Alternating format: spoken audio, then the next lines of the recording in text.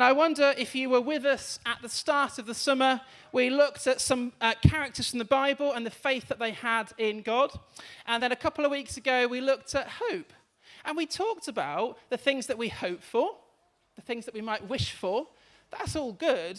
But we talked about last time, didn't we, together, that we have a hope as Christians in the promises that God gives us. And if you were joining us last time, we explored some of those wonderful promises together. So that brings us to the end of our summer series. And this morning, we're going to focus on the greatest of these three, love. Something struck me when we were thinking about this. You see, faith and hope are great. They're really important. But actually, when Jesus comes back, what we'll have is love. We won't need to have hope anymore because he'll be here. He'll be back. And actually, what we're left with is love. And so this morning, we're going to explore God's love, what that means for us, and we're going to share together. So I'm going to welcome Faith to the stage as she starts sharing this morning's message about love. All you need is love. All you need is love. All you need is love. Love. Love is all you need. Well, that's a good introduction, don't you think, to our topic this morning. Love is a funny thing, isn't it? I love lots of things. I love ice cream. I love chocolate. I love my cat. And I also love my family. And I also love God.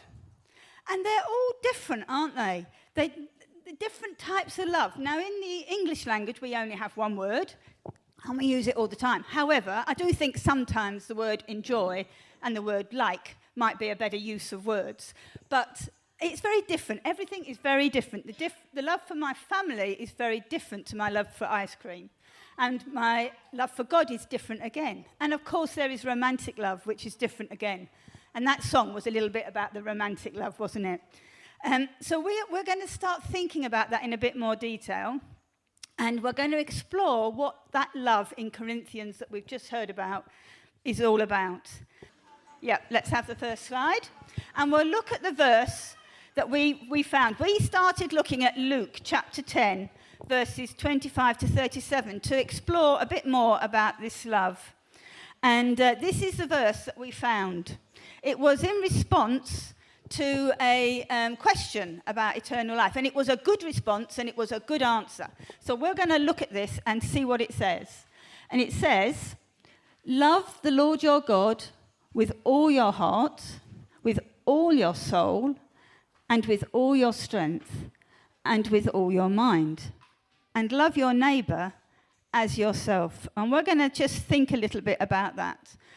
And as before, I was talking about different types of love and how actually they are quite different. The Greek, as many of you will know, have different words for different types of love, which is actually quite helpful. And so I've got a slide that shows the different types of love. I've picked 4 here. These are the most common ones. There's the Greek word, I'm probably saying it all wrong, but hey. Storge, which is about family. Eros, which is about romantic love. Agape, which is about God's love. And philia, which is brotherly or family love or friends love. And we're going to look at 2 of those in more detail, the agape and the philia, because that's the love we're talking about. When the greatest of these that is left is love, it's about God's love for us. And we'll look at the slide that says, looks at God's love for us. It's just amazing. When we stop and think what that love is, when it talks about God's love, what is it? It's just amazing. It's immeasurable. It's so huge you cannot measure it. It's immeasurable. It's incomparable. It's not comparable. You can't compare it to any other type of love. It's so unique. It's so different. It's just divine. It's holy. It's something really, really special. It's perfect. Absolutely perfect. There's no flaws in his love for us. It's unconditional. The amazing thing is that he loves us completely and utterly as we are. We don't have to pretend to be something different. He loves us even though we mess up, that we're weak. His love is amazing. And of course, it's sacrificial. You know, what he did when he left heaven, he came to earth, he died on that cross. He took our sins, he took our shame. We can be free of them, and we can have a relationship with him because of his love for us. It is just amazing. And of course, he's given us the gift of eternal life. All of this is encompassed in that word love that we use to describe God's love for us. It's just incredible to think on those things. And of course, because he loves us with that amazing love, our response is to love him back. When people on this earth say to us how much they love us, our response immediately is to respond back, isn't it, with love? And this is the same with God. When we see his love for us, our response is to love him back. And in the Greek, the love word that they use is philia. So I just thought we'd look at that a little bit more in detail. And some people would consider this to be the highest form of love, actually. I think our world would probably say romantic love was quite up there. But actually, romantic love on its own probably won't last. It's philia love that carries us through life. It's one of the highest forms of love. And it can happen in any friendship, close friendships. And it's an affection that is towards others, but grows beyond a good feeling. And it becomes a mutual commitment. It can be a really strong relationship. It has deep emotional bonds. So when we're thinking about our love for God, it encompasses all of those things. And it's so true that it's about a relationship. And it's about that mutual commitment. And he's committed to us as much as we commit to him. And I just think it's just wonderful just to think about those things when we think about the word love. As we go on to look at the verse, the other challenge, I think, in it is the word all. You know, we love the Lord our God with those feelings and things that we've just talked about, but it's with all. And the words that they use, heart, soul, strength, and mind, actually encompasses all of us, doesn't it? Every bit of us. And I've got a little diagram. I quite like PowerPoint, so I kind of do funny things on it. So this is a little diagram just to help us remember those things and what they reflect. So all our heart, well, that's, you can easily say that's good. We need to love God wholeheartedly, not half-heartedly. But it's actually our heart is linked to our emotions, isn't it? It's about our emotional side. And it's about loving him with our emotions as well. And giving him all our emotions, whether they're good, sad, happy, excited, whatever. He's part of our emotional self as well as everything else. All our soul. Now, it's a bit difficult to represent our soul because it can't actually see it. So we've got a balloon full of air. And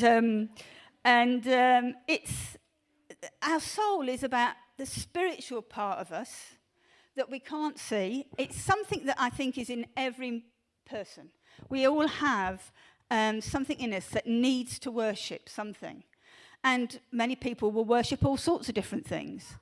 The challenge for us is worshipping our God with all of ourselves and not letting other things creep in. You know, it can be anything, can't it? It can be football, it can be family, it can be money, it can be a car, it can be our house.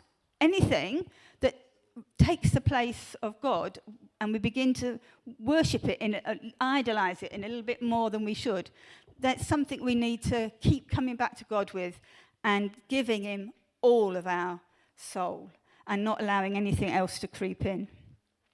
All our strength, that's the body shape, because it's about our body, isn't it? Strength is about our physical body. And to love him with our bodies, well, what does that look like? Well, it's about serving others. It could be putting out the chairs this morning. The team that were doing that this morning did it because they love God.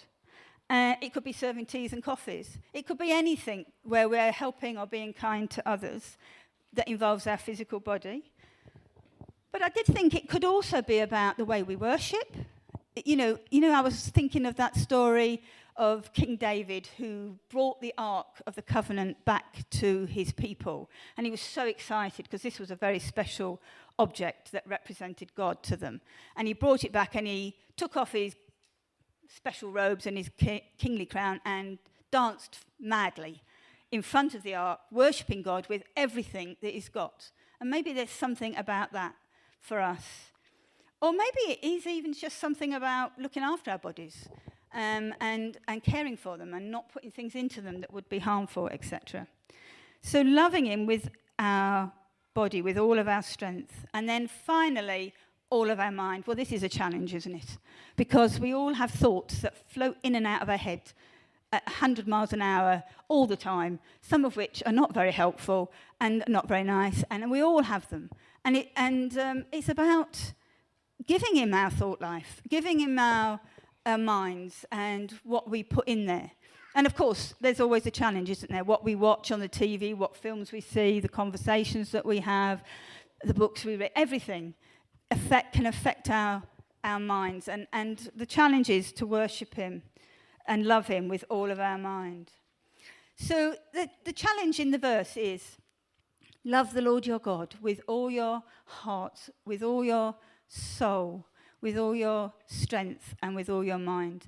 And we can do that because of his great love that I was talking about earlier, that immeasurable, that incomparable, that sacrificial, that love that he's given us free.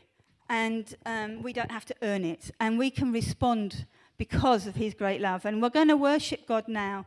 And we're going to sing a few songs. And as we do this, just worship him, love him. But if there's areas of your life that you think, oh, I could be a bit more all in this area, then give that to him as we worship. And he helps us. He is our strength and he is our shield.